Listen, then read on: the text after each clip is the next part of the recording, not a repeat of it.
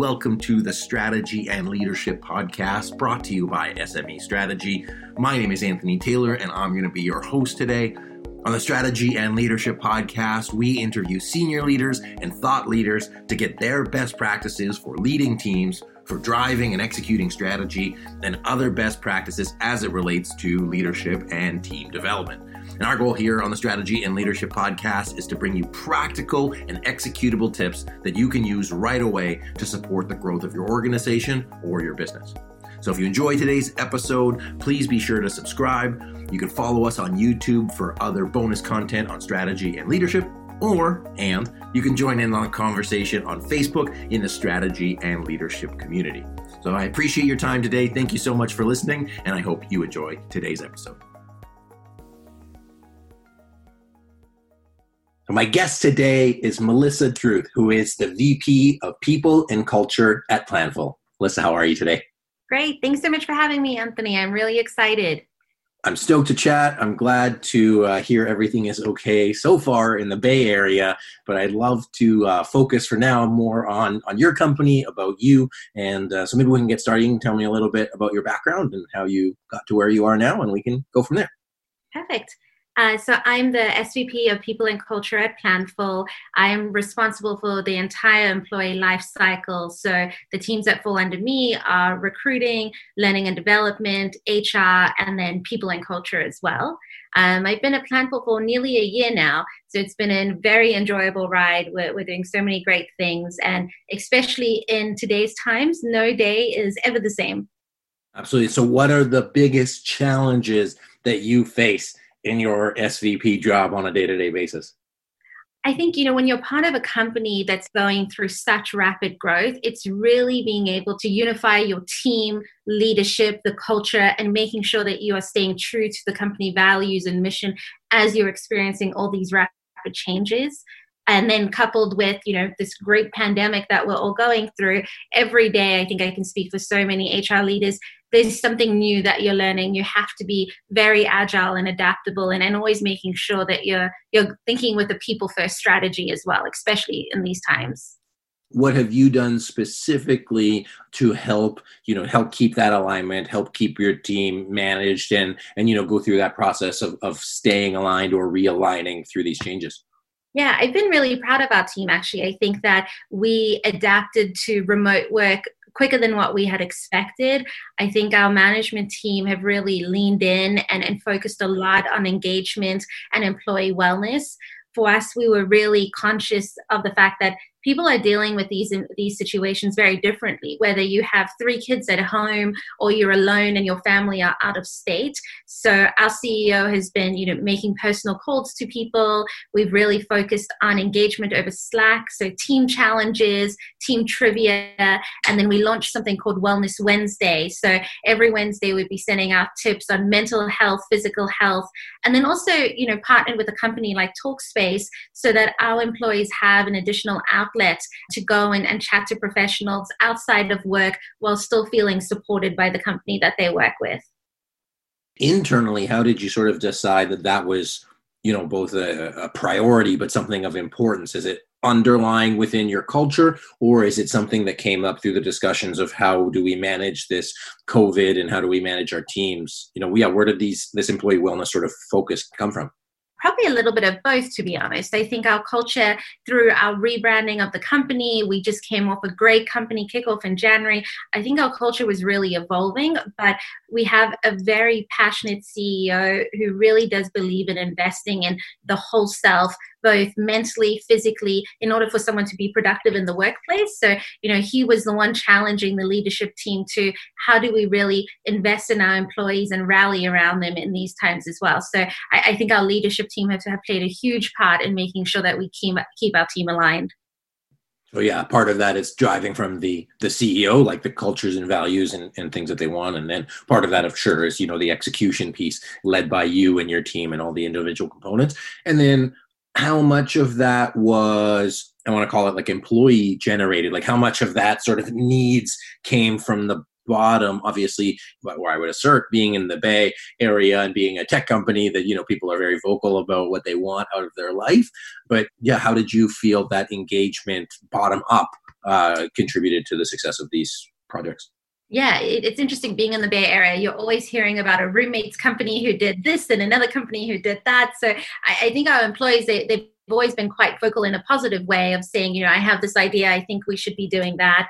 We do engagement surveys. We do really believe in having an open door policy with our HR and people team as well. So a lot of the feedback we got, we were able to action in real time. We've also started launching pulse surveys so we can really get real-time insight on a bi-weekly basis into how our team is feeling.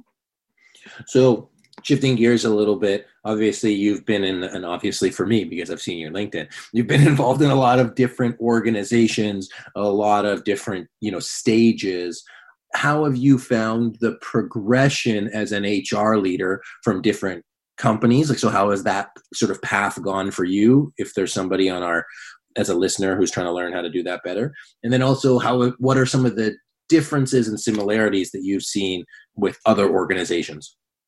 Yeah, I think that the progression has been quite interesting. I think the HR landscape has changed dramatically in the last 15 years. I think if you think historically on how people and companies viewed an HR department in the past, it was, the team who processed payroll, wrote you up, you didn't want to have a conversation with those people.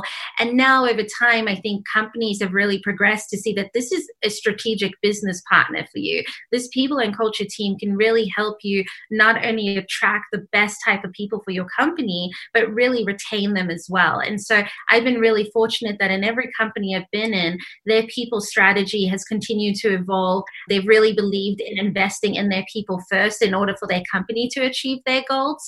And so really making sure that you are viewed as that strategic business partner and that you can really contribute to the company's success, I think is really important for someone in an HR and people role.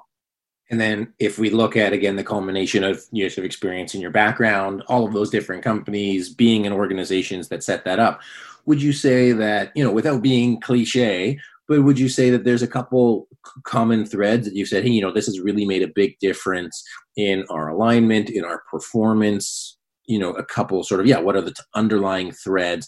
And even better would be, what are 2 or 3 things you're like, when I implemented this, it made a huge difference. When we put this in place, it instantly had an ROI for us that our listeners could, put in place right away. Yeah, I think for us, we always anchor back to our company values. It's something that we revamped in the last couple of months. It's something that I've done in previous companies before. But when you can really show your employee base why you're making decisions, what you're anchoring back to, it's really simple to create that alignment. We rolled out this new product offering and it really ties to the value of our customers and of progress, or, we want to invest in our team's wellness and that ties back to our customer and our team value. And so always being able to anchor back on something has always been really helpful. And then if you think of the different motivations for why an employee stays at a company, making sure that they can see themselves growing in their career, that there's opportunities for them to grow, and that there's a learning and development path. So for me, my framework is always, how can we anchor back to who we are and what we believe in? And then how can an employee envision themselves in this company, not just for the next 12 months, but for the next 12 years? And how do we help them grow along the way as well? Yeah, so making sure that there's a process in place for the methodology around people development, referring back to that, but then also making sure that the employees know what that path and system is. So not keeping it private to yourself, but putting it into the hands of your people. Correct. And I think that, and the final thing probably is also automation, right? If you think about a people department, we are there to support and service the employees very much like a company would be there to support and service their customers. So you also need to make it very easy for employees to engage with you, to find the information that they want, to feel safe and comfortable with bringing their ideas to the table as well. And so I think automating your department, making it accessible is really key as well. Taking in a slightly different direction, obviously with COVID, there's been a lot of challenges, right? There's changes to the way we do work, changes to how we communicate. You weren't able to just walk into somebody's office. You have to rely more heavily on communication, and non-verbal communication, emails and things like that. As an HR, so we can answer this specifically or broadly, but in HR, how do you manage communication conflicts? How do you manage when people aren't answering emails and saying, hey, like this is my priority versus like, I get that you're working on your stuff, but I'm working on my stuff. And, how do you manage that conflict, and what have you found that's helpful? Yeah, it's an ongoing conversation, right? I think, and again, depending on the management group that you have, the experience of that management group as well, I think the answer really differs. I would say my philosophy has always been practicing radical candor. It's something that I absolutely love. And when I walk into a company and want to do management training, that's really the first thing that I signal is let's make sure that we're using radical candor within our workplace so that people know how to receive and give feedback and receive and give praise as well. And then I think in terms of priorities and knowing that everyone is busy, what has worked really well for us is implementing OKRs and really having that as the organizing principle, again anchoring back to our company values but also our company objectives for the year, and making sure that what every team is working on, it really does align to that. And so when you have those tough conversations of this is a higher priority for me, or I'm more busy than you, bringing it back to, again, what is the company goal and our mission and what are we aiming to achieve? We found that OKRs has been really helpful at streamlining that for us. Cool. So one of the things we talked about earlier was having company values like explicit. And then you had mentioned recently going through a revaluing process. Have you ever experienced when somebody has company values and then you say, well, we should really revisit our values. And then they say, no, we got them. We're good. You know what I'm pointing to. You know what I'm talking about. So what do you do when you have, again, you might say that you have company values, but they're maybe not functional or not appropriate, or people are not living them? Like, what are some of the things you can do to start driving those conversations? And then the flip side of it is, if you don't address it, what does misaligned, what I would call misaligned values, what is the impact on a company? And if you have any, we'll call them horror stories, but any experience with that, would love to hear it. Yeah, so many companies have their values just on the wall or on a sticker, and then people don't remember what they are. They definitely don't live by them. And for me, you need to have every employee be able to immediately point to, this is who we are. This is our value. If an employee cannot explain their values in under 30 seconds, it means that your values are too long or it doesn't resonate with them and it doesn't make sense. And then the other tip is that you really have to embed it in your each and everyday life. When you're recognizing someone, call out the value. When someone is doing something that is misaligned with the value, use that in your performance discussion as well. And then recognize it at a greater level, at a team level. So we do quarterly values awards, and we get people to recognize their peers and write why they believe they live by those values. When we shout someone out on Slack, we use the values icons to tag them. And so it's really embedding it in the DNA of your culture so that people are thinking about it, speaking about it every day. Because if it's just on the wall and it's something that you mention, your CKO once a year, that this is our values champion, it really means nothing to anyone. Have you ever gone through, and I've seen the list of companies you work with great values-driven companies, and without naming anybody, have you ever been in one of those scenarios where you didn't have that optimal values and like the environment that it created? Have you ever had experienced that? Yeah, so I did have an experience where we literally just had the values on the wall and no one remembered what they were. And the actions of employees, of managers, were completely contradictory to those values. So when someone would bring them up in passing, it felt very superficial. It didn't feel authentic at all. And what I noticed about that culture walking in, there was nothing anchoring it. There was no alignment at all. It was kind of everyone was just fending for themselves.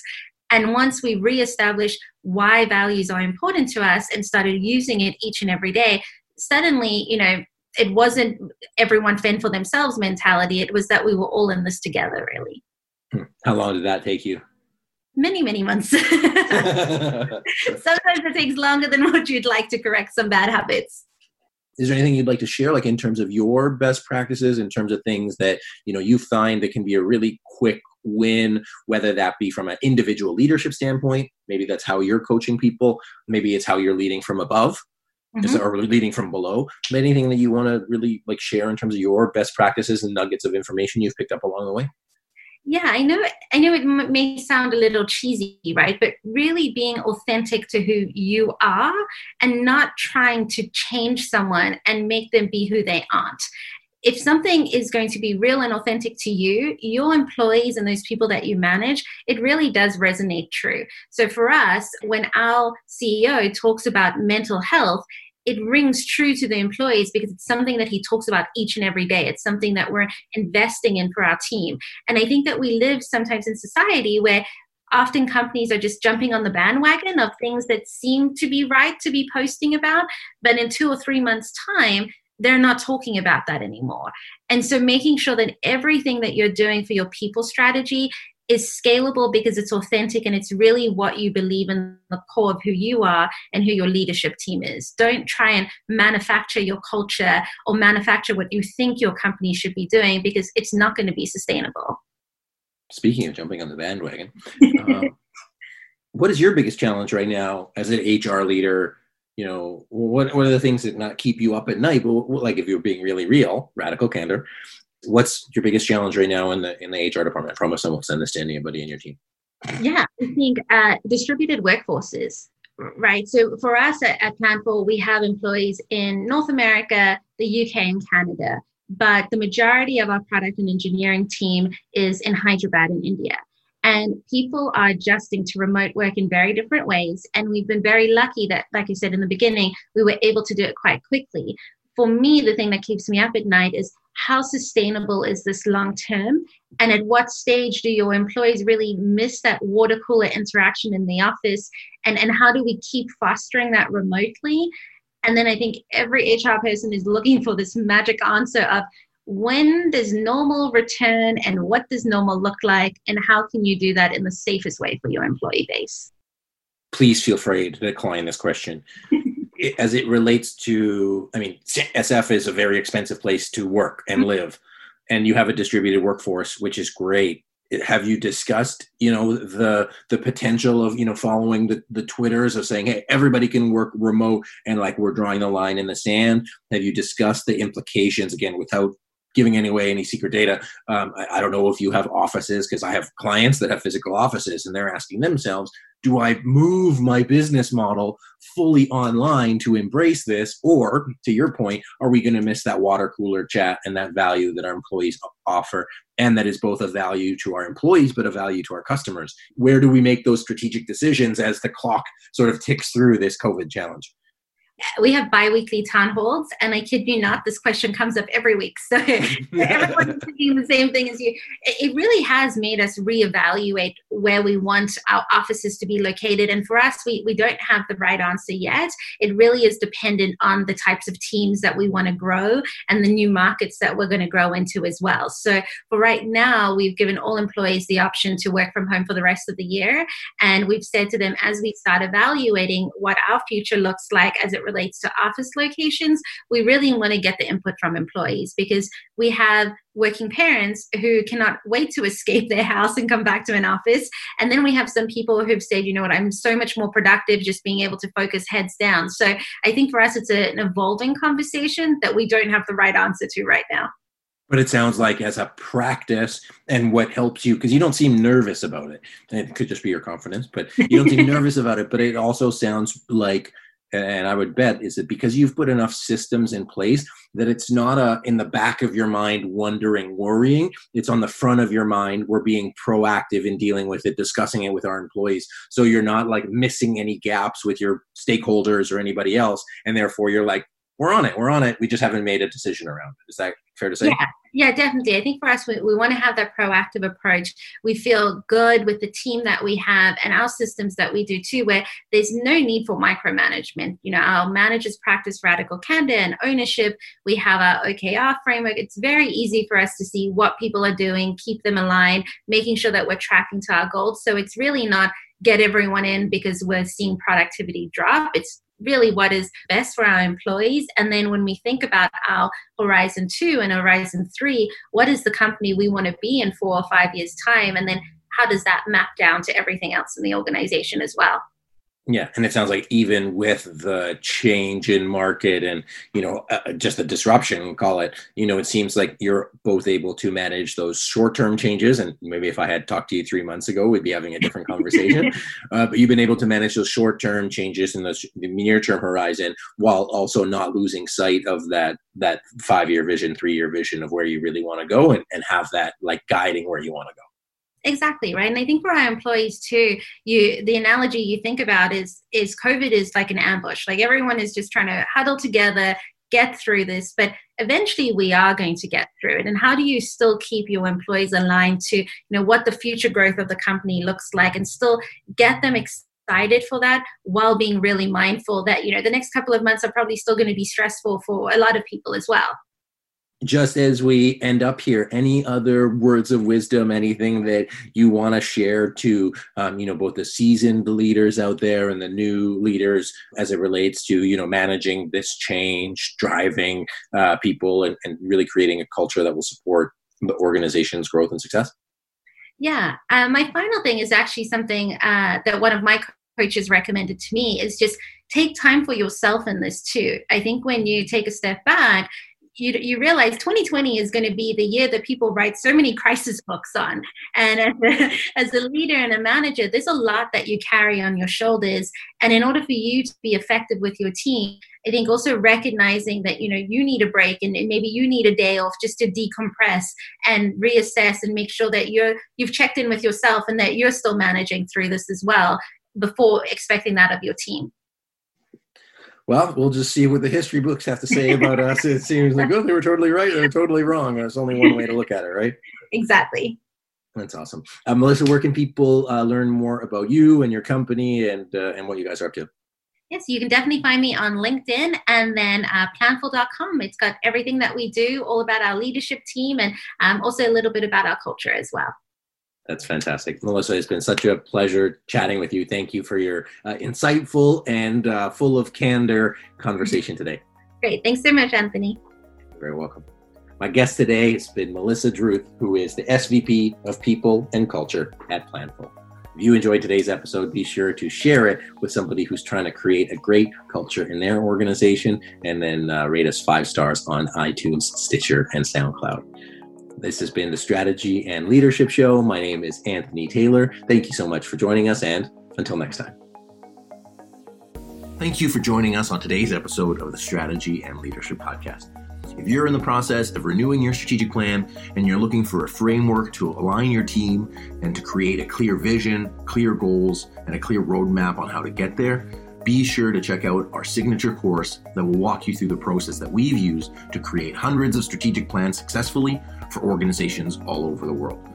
You'll get instant access to all the videos and documents right away. And so whether you're planning a strategy session in 3 months, 3 weeks, or 3 days, you'll be able to get the most out of your meeting and have everyone be on the same page and bought into your plan.